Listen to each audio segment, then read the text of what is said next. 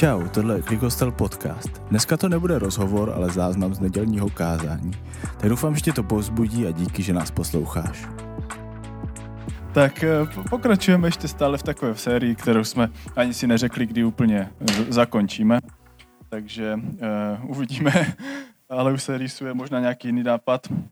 Bavíme se o tom, proč stále církev dává smysl, proč Pán Bůh ještě furt nenašel lepší plán než církev, která by měla přinášet naději pro svět a pro svět v tom všem chaosu, ve kterém žijeme, kdy prostě je v dnešní době normální se zbudit do dalších zpráv o další válce a dalších prostě těžkých věcech ve světě.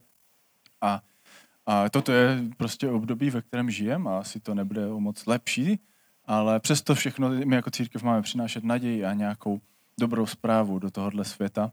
A samozřejmě bychom možná vymysleli společně 1000 lepších způsobů, jak předat naději do světa, než skrze prostě lidi, jako jsme my, kteří z toho základu, z toho principu prostě jsme špatní a nedokážeme ty věci dělat dokonale, tak jako Pán Bůh. Tak přece, jak je to furt možné, že nevymyslel lepší plán?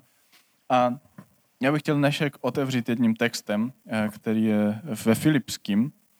A když ho najdu, protože hledání v papíru není můj úplně gift, dar, takže stále se občas orientuju podle těch stránek, čísla stránky, ne podle seřazení Bible, tak pardon, no. I když podle mě je to celkem normální, jakože když máte ten YouVersion, tak tam vyhledávat je mnohem jednodušší. No. Takže je tam ve 4. kapitole, se tam píše: Jak vás miluji, jak po vás toužím, bratři moji, jste mou radostí, korunou, takto tedy stůjte v Pánu, milovaní. Radujte se v Pánu vždycky. Znovu říkám, radujte se. Všichni lidé, ať znají vaši vlídnost. Pán je blízko.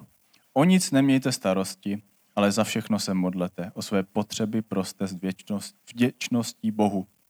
A Boží pokoj, přesahující všechno chápání, bude střežit vaše srdce i mysl v Kristu Ježíši.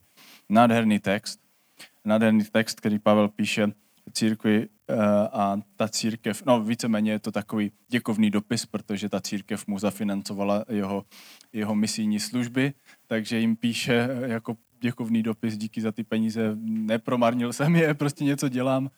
A jako závěr toho dopisu píše prostě něco tak krásného.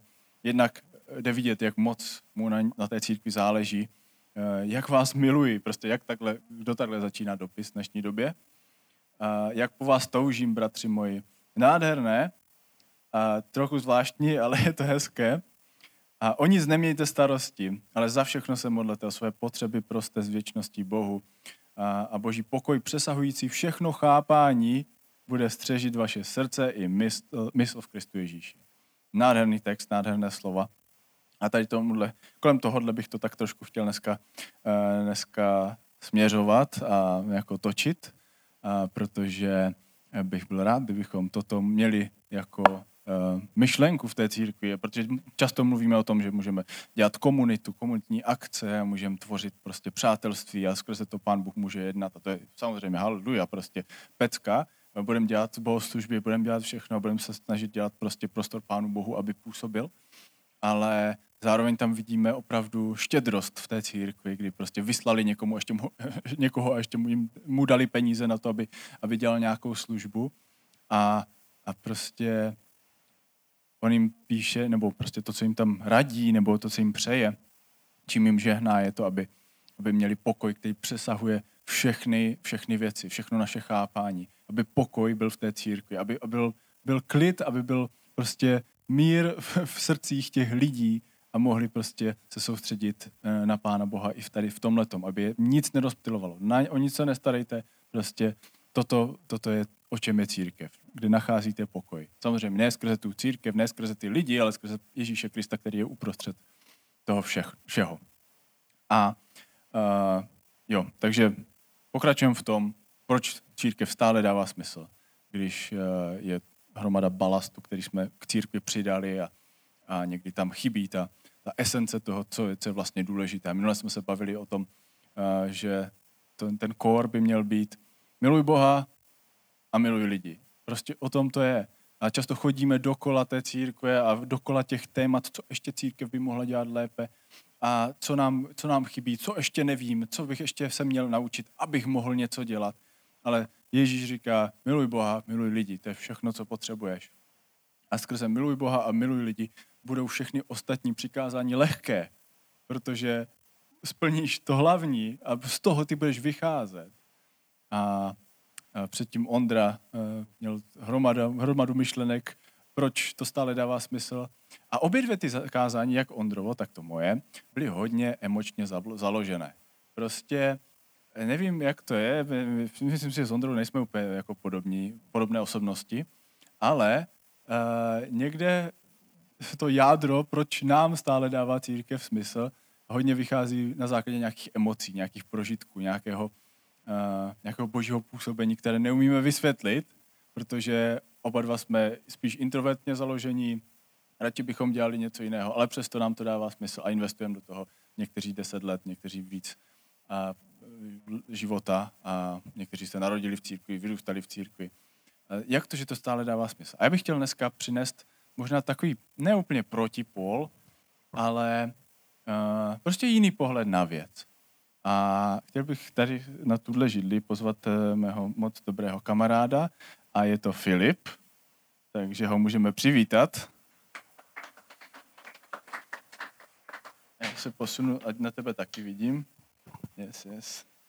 Tak a s Filipem dneska tady budeme kázat společně, protože bychom chtěli, no takhle, myslím si, že těch kázání a tady tohohle formátu máme hodně a někdy si myslím, že je fajn vzít nějaké téma, hodit ho prostě doprostřed a tvořit to společně, spíš v nějakém jako rozhovoru.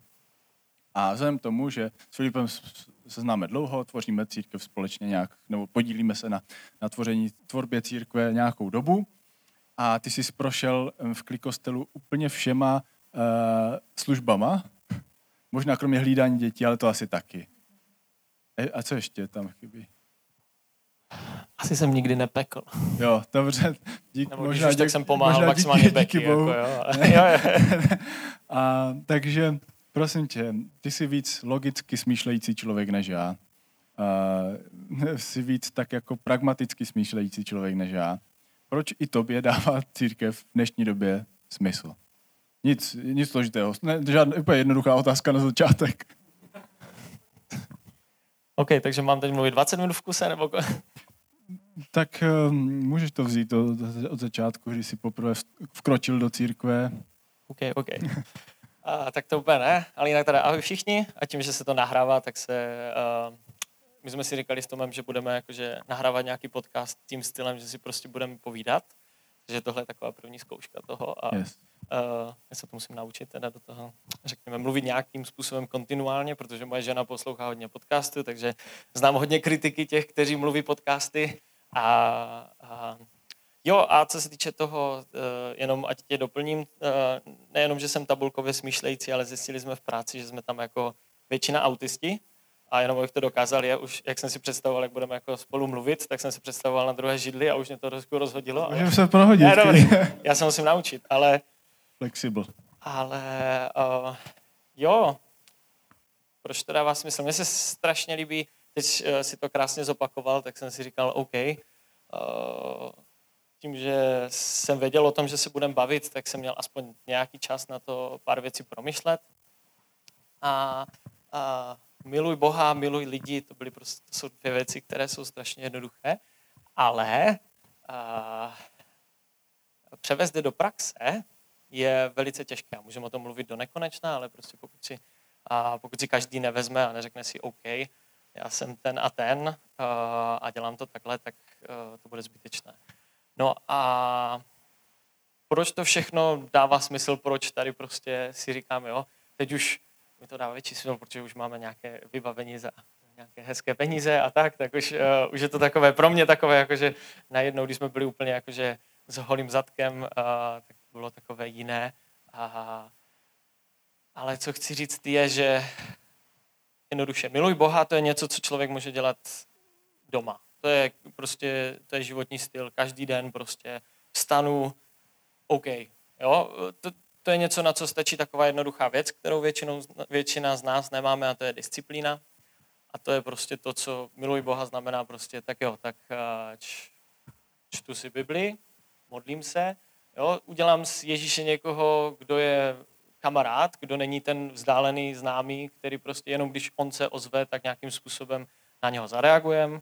A jo, pro mě to je prostě jakože, když si řeknu, jakože přijdu na neděli a teď tak jako při těch chválech si říkám, jo, super, prostě a pak úplně, a když jsem se naposled jakože modlil a tak a udělám takovou jako zpětnou vazbu sám na sebe a tím, že já mám rád počty, tak prostě mě to sedí, jako jestli každý den, kolikrát a tak.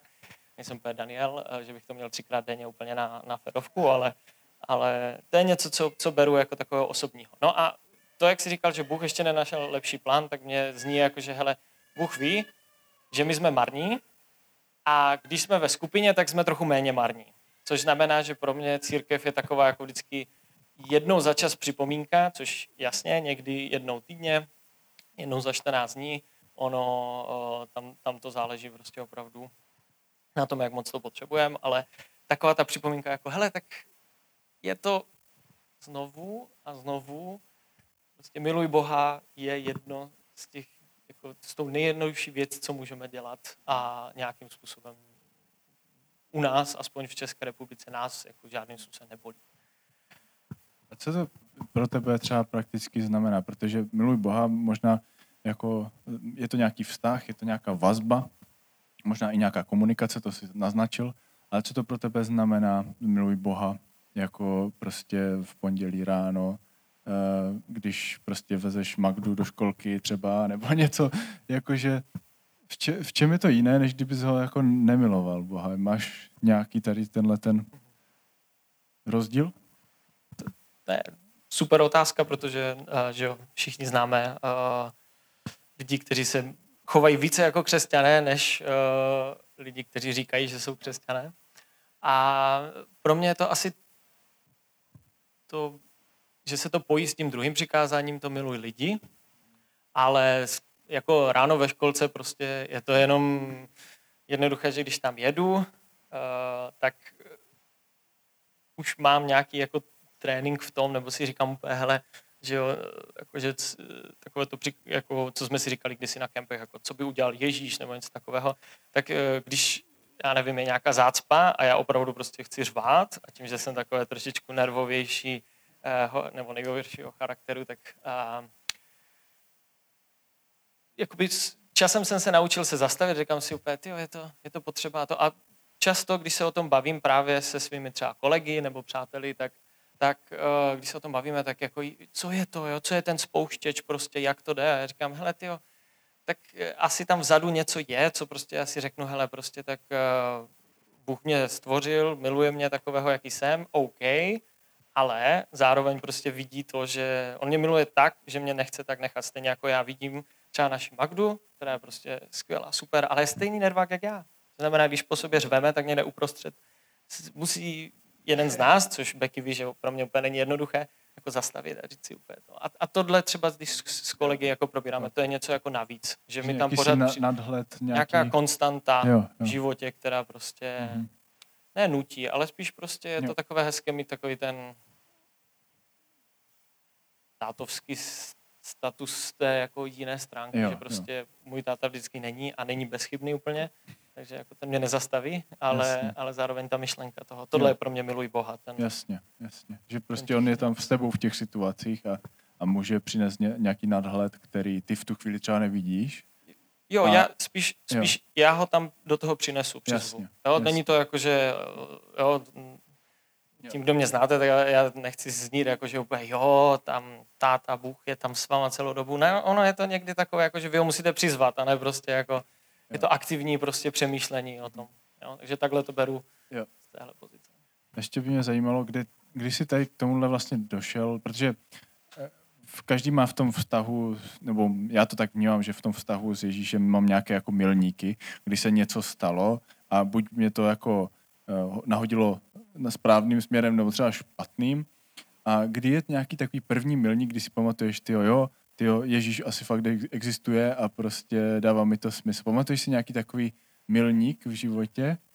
Nebo něco takového, co tě nahodilo jako na tímhletím směrem? Tím, že mě znáš, tak já vím asi, na co narážíš, ale jako těch milníků bylo strašně hodně. Je to celoživotní proces v tom, že to známe všichni prostě, jo. Já to popisuju tak, že každý rok bych pozval na svatbu úplně někoho jiného. No. Prostě těch x lidí, kteří tam bylo, tak prostě dneska by to bylo úplně někdo jiný, jo. A není to špatně, je to jenom něco, a to samé vidím i ve vztahu s Bohem prostě, jo. Když se podívám na 16leté já, tak si úplně říkám, super, jo, a už člověk si řekne úplně, však tam už bylo hodně těch milníků, prostě, kde to je, kde je prostě něco víc, no, tam nejde. Takže, ale jinak asi bych řekl, že jo, vztah toho, že prostě, když se začali moji rodiče prostě rozvádět, tak si mě děda vzal a řekl prostě tak, teď máš volnost celého světa, protože nikdo se v uvozovkách, jakoby, když prostě odejdeš ve 13, když jsem odjel do Prahy, tak prostě jsem odjel do Prahy. Jo. Prostě bylo to něco takového, že se fakt řešilo něco jiného, než jsem byl já.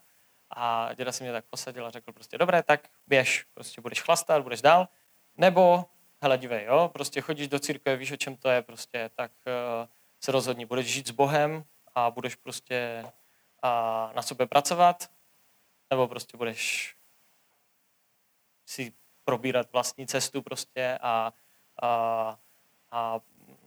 nevím, jestli doslova řekl, jako potatíš se, ale nebo prostě půjdeš cestou svého otce prostě. Jo. A to bylo pro mě velmi silné v tom, že prostě pořád svého taťku mám samozřejmě rád, ale máme rozdílné názory v hodně věcech. A to byl takový ten milník, kde jsem si řekl, OK, zkusím tu cestu, co říká děda, a nelituju toho do dneška. A možná mě zajímalo, co bys řekl člověku, a nechci, ať to vyznít tady, že prostě to je teďka na někoho mířeno, vůbec ne, jo? Jenom prostě fakt jako jakémukoliv člověku, který teďka přišel po schodech dolů, třeba někomu, kdo se teprve hledá, jestli ta církev mu dává smysl, jestli prostě není jednodušší, nebo jestli není možné žít prostě ten život s Bohem i bez té církve, bez té komunity, bez tady těch věcí. Co bys doporučil, jak k tomu přistoupit? Jakože samozřejmě můžeš si udělat obrovský research, což byla taky varianta asi, ale co ty bys doporučil? Jo, tak já se určitě vracím jako zpátky k tomu, co jsem říkal, ta disciplína, jo, to je prostě něco, jako život bez církve, já nerad říkám církev, protože církev je spojená s náboženstvím trošku více, proto říkám, ať už je to společenství, sbor, nebo něco takového, prostě my. A hodně lidí zvenku říká klik, tak je takové, i vlastně u nás se klik říká, tak je to... Život bez toho společenství je možný, jo? Neříkám, že ne, ale je to asi jako, když si já nebo ty sami řekneme prostě, hele, začnu běhat každý den. Jo? Jako můžeme o tom mluvit do nekonečna. Jo? Budeme o hodně věcech mluvit do nekonečna. Ale sami víme, že prostě sami to jde těžko. Ale když se domluvíme a řekneme si prostě, hele, zítra jdeme v 5 prostě běhat, tak ti bude dost jako blbé vůči tomu druhému, jo? Stejně jako když si zaplatíš trenéra, tak jsou ti i blbé ty peníze, že tam člověk dojde na 7 ráno a je tam, jo? A pak už najednou, jo, to je super, cítím se skvěle, jo? Je to paráda prostě, jo? A další den, já tam nejdu. Jo? Už ne, jo? A sám, takže to je něco, co já bych prostě řekl, hele, prostě jasně, člověk přijde do klikostelu nebo do jakékoliv dalšího společenství a řekne prostě, ale tam mi nesedí tam ti 2 lidi vzadu prostě. Jo? Nebo tam mi nesedí to, tam je hudba moc nahlas, tam je moc potichu, tam je klavír, tam není klavír. Jako, ono je to v uvozovkách stejně, jako když prostě člověk si bude do nekonečna vybírat jako posilovnu a vlastně nikdy nic nezvedne. No, nikdy nic neudělá, nikdy nic ne to, protože prostě jako tam mu všechno nevyhovuje. Takže spíš bych řekl prostě, hele, to nejdůležitější je tam ta disciplína, to zjednodušení, jo, pro člověka. Já si myslím o sobě, že jsem celkem dost disciplinovaný, ale prostě vidím to, jo, že když si řeknu prostě, hele, od zítřka budu jíst prostě jinak. Jo? A po 365 dnech mám jeden den, kdy jsem jedl tak, jak jsem si řekl. Jako, jo? Takže ono to tak jednoduché není. A ano, pokud je ten člověk extrémně disciplinovaný, úplně paráda, tak mu řeknu, hele, prostě jo, dobré, si ti to prostě půjde, ale věřím, že do 2 do 3 let prostě budeš hledat nějaké společenství, kde třeba nebudou všichni mít stejný názor, ale už jenom to, že člověk půjde se svými názory, pocity a tak trošku ven někomu, kdo aspoň chápe nebo ví, co to je a nebude to náhodně na ulici s někým v tramvaji řešit, opilí v 1 v noci, tak prostě mi to přijde, jako to dává smysl. OK. A když se na to podíváš pragmaticky teďka, tak často se říká, jo, tak prostě, abys něco z toho dostal, tak musíš investovat, že? Prostě i do té církve. Chci něco z toho dostat, tak do toho něco vložím. Kdybys to zhodnotil takhle pragmaticky, vyplatilo se ti být součástí církve? OK, tak tohle byl druhý bod, o které jsem chtěl mluvit, dobré, to je to miluj lidi. A to je to, že pro mě církev je skvělý nástroj, protože všechny věci se musí cvičit. A jestli si myslíme, že dělat něco pro ostatní lidi nebo i mít rád ostatní lidi se nemusí trénovat, tak to není pravda. Je to normální jako dovednost jako každá jiná. Někdo je talentovaný, je prostě obdarovaný, ale mnoho z nás ne. Takhle to řeknu. Jo?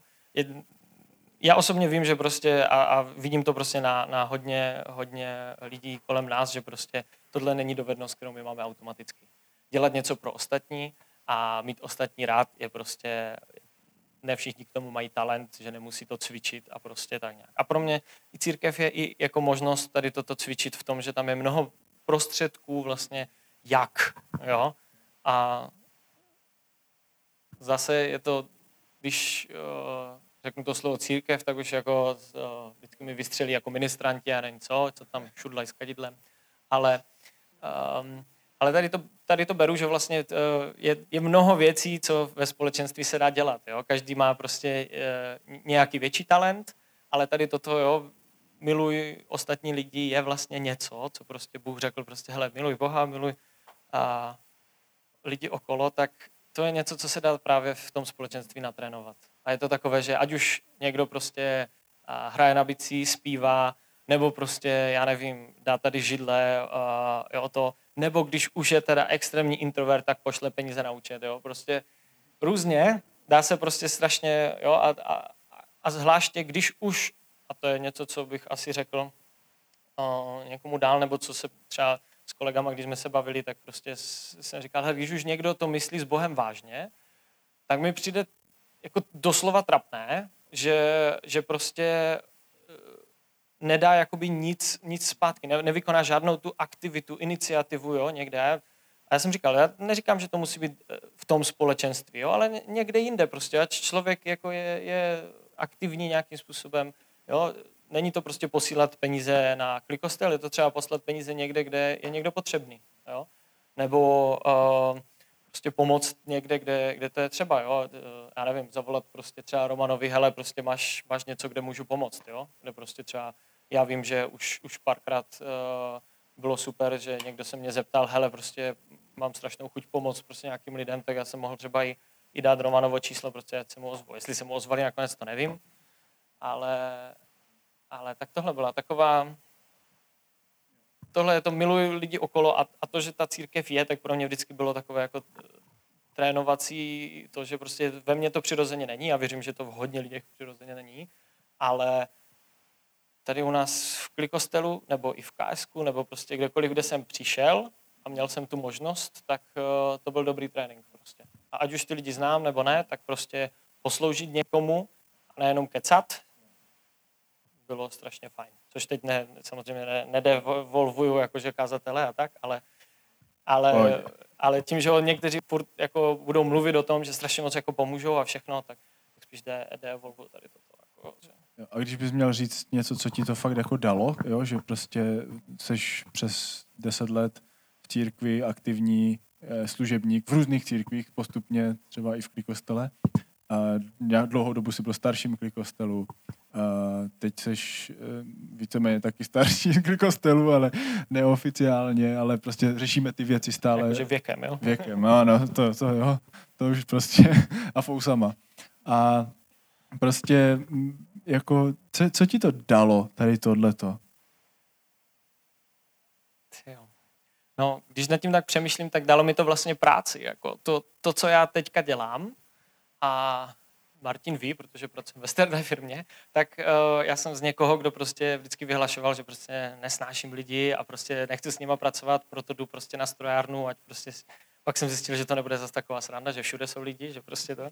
Tak nakonec jsem skončil u práce, kde prakticky jako 90% mého času je vlastně práce s lidma a to je úplně něco jiného. A najednou, jo, třeba i Becky vidí doma prostě, že jakoby ta moje práce, jo, člověk si řekne, ajťák, jo, a já už dávno, jako už dlouho neprogramuju, už vlastně pracuji s lidmi a nejsem jejich nadřízený, ale jsem kolega, kdo má pomoct, aby prostě se jim pracovalo buď lépe, nebo efektivněji, nebo prostě se můžu dělat různé prostě takže coaching, mentoring různě, jo. A takové věci, co by člověk jako v tom, kdy já jsem prostě fakt se rozhodl na střední, že prostě chci dělat něco, kde se prostě nebudu muset bavit s lidma, tak přijde hodně vtipné. A věřím tomu, že prostě i Klikostel, i KS, prostě to, jak jsem sloužil, tak i to se mě tak Bůh připravoval různě, aby mi mohl třeba požehnat v tom, že prostě mám práci, jakou mám, kterou mám rád. A je to náročné, člověk si často chce prostřelit hlavu prostě už z toho, protože ještě pořád v tom nejsem 100%, že bych měl rád jako všechny, ale je to paráda. Takové požehnání. Jo, moc díky za to. Mě z toho vypadlo několik myšlenek, určitě to, že prostě to propojení těch miluj Boha, co to pro tebe znamená prakticky, je víceméně to miluj lidi. A vypadlo mi z toho myšlenka, kterou bych možná navázal rovnou na sbírku. Jakože prostě, když tam budeš dávat peníze, bude ti na tom záležet, což je dobrý princip. A nebo energii, nebo cokoliv, když do toho něco vložíš, tak o to víc ti na tom bude záležet. Jo. Přesně tak, jenom když prostě to myslím s Bohem vážně, no. Tak prostě fakt alespoň část do toho investovat a říct si prostě OK, jo, není to perfektní, ale já tam dám ten svůj kousek, aby to bylo prostě lepší a zasadím se o to, aby to prostě bylo lepší. A ještě mi z toho vypadlo taková myšlenka, jako, že to je proces, jo, že protože že to není nějaká cílová destinace, do které se dostaneš a teď je hotovo, teď je splněno 100%, miluju lidi, ale je to proces. Je to dovednost. Je to něco prostě, co jako ty sám víš, že prostě dobrým kazatelem může mít někdo talent, může se tam někdo doslova prokázat. Jo?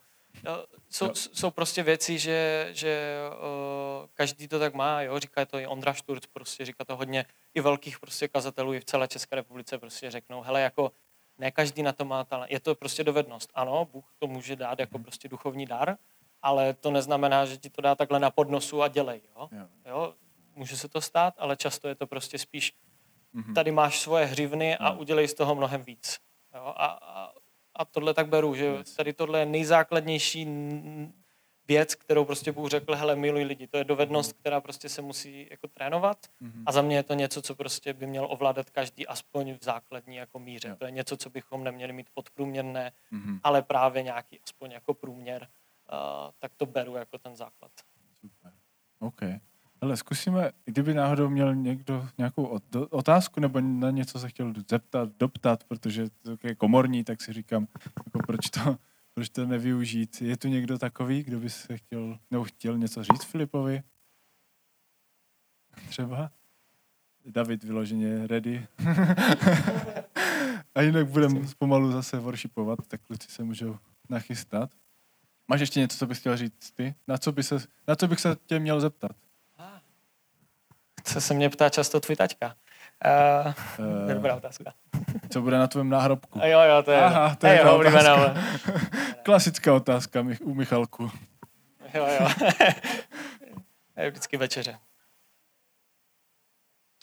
Na mém náhrobku já bych byl moc rád, kdyby tam bylo skvělý manžel, skvělý otec a kamarád. Jsou věci, které prostě chci, abych byl tím znám. A pokud to na tom náhrobku bude a nebude to lhát, nebude takové, hej, tak mu to napište, ať prostě všichni. Ale pokud to bude něco, co prostě mé okolí, tam napíše jakože bez toho, aniž by muselo, ale prostě, že to tam chcou dát, tak to by bylo pro mě to největší. To bych chtěl, aby tam bylo. Tak moc díky. Budem ještě teda zpívat a jenom nějakou prostě závěrečnou myšlenku, co jsem chtěl předat, než se do toho pustíme, je mně se hrozně líbí to, co tam ten Pavel píše jako to povzbuzení, že to je opravdu o tom, hele, vy jste mi projevili nějakou štědrost a díky za to, super, paráda, mám vás rád, ale nemějte o nic starosti. Na to, na čem opravdu záleží, je to, že prostě upneme náš zrak na Ježíše a budeme hledat ten ultimátní pokoj, který můžeme na zemi najít u něho. A bude to přesahovat veškeré naše chápání. A myslím si, že v tom kontextu té církve to občas ztrácíme. Já jsem někdy na začátku léta byl strašně frustrovaný z toho, že vždycky, když jdeme někam na kola s holkama a tohle, takže prostě všechny pumpičky narvat do těch malých kol a napumpovat to je prostě trest, boží trest prostě pro všechny otce. Tak jsem šel a koupil jsem si kompresor. Byl jsem spokojený, aku kompresor, super, paráda. Vydržel léto, bylo září a já jsem ho chtěl použít a byl vybitý. Tak jsem říkal, dobré, nabiju, není problém, dal jsem to do té USB-C nabíječky, protože ten kompresor měl všechno, měl USB-C. Vypadalo to nadějně, prostě super. Hodil jsem to tam do té nabíječky, nic, prostě nenabíjelo. Já jsem to fakt frustrovaný, protože byl to docela drahý kompresor od Bosche, tak Bosch přece Němci to umí udělat, ne? Neumí. A tak jsem šel další den a všechny moje reklamační věci, když něco reklamuju, tak většinou dopadnou, takže se na to vykašlu, protože se mi to nechce řešit. Ale tentokrát jsem řekl, ne, já tam půjdu a budu zlý prostě a vyreklamuju si svůj kompresor. Tak jsem ho tam zašel s ním, předal jsem to, nefunguje, vyzkoušel jsem hromadu nabíječek, prostě nefunguje vám to. Říkal, jo, dobré, tak sepíšeme to, sepsali jsme, vrátil jsem to tam v pátek, to bylo nějak v pondělí nebo něco takového. Jsem to tam nechal, napumpoval jsem odpoledne potupně pumpičkou kola a večer jsem si šel nabít iPad. Dal jsem ho do té nabíječky a iPad nenabíjí. A já jsem, co není možné, dám druhou nabíječku, tohle. A nedošlo mi, že ta prodlužka, ve které ta nabíječka byla vypojená ze zdi. Nikdy se nevypojuje. Takže mám pocit, že toto je někdy církev. Zkusíme všechno, vyměníme nabíječky a co když, tak mu to vrátíme Pánu Bohu. Tak tady máš tvoji církev, nefunguje, nedobíjí. Já z toho nemám tu energii, co potřebuju. Možná tam chybí ten poslední krok, zapojit to do té zásuvky na ten zdroj té elektřiny. Možná kabely jsou propojené, možná máme vztahy mezi sebou a chybí tam ten poslední zdroj toho, proč to všechno dává smysl, a to je Pán Bůh.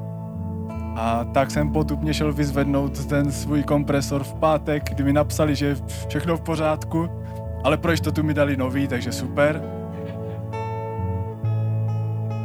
Tak pojďme se postavit a pojďme to napojit na tu elektřinu, protože bez toho to nedává smysl.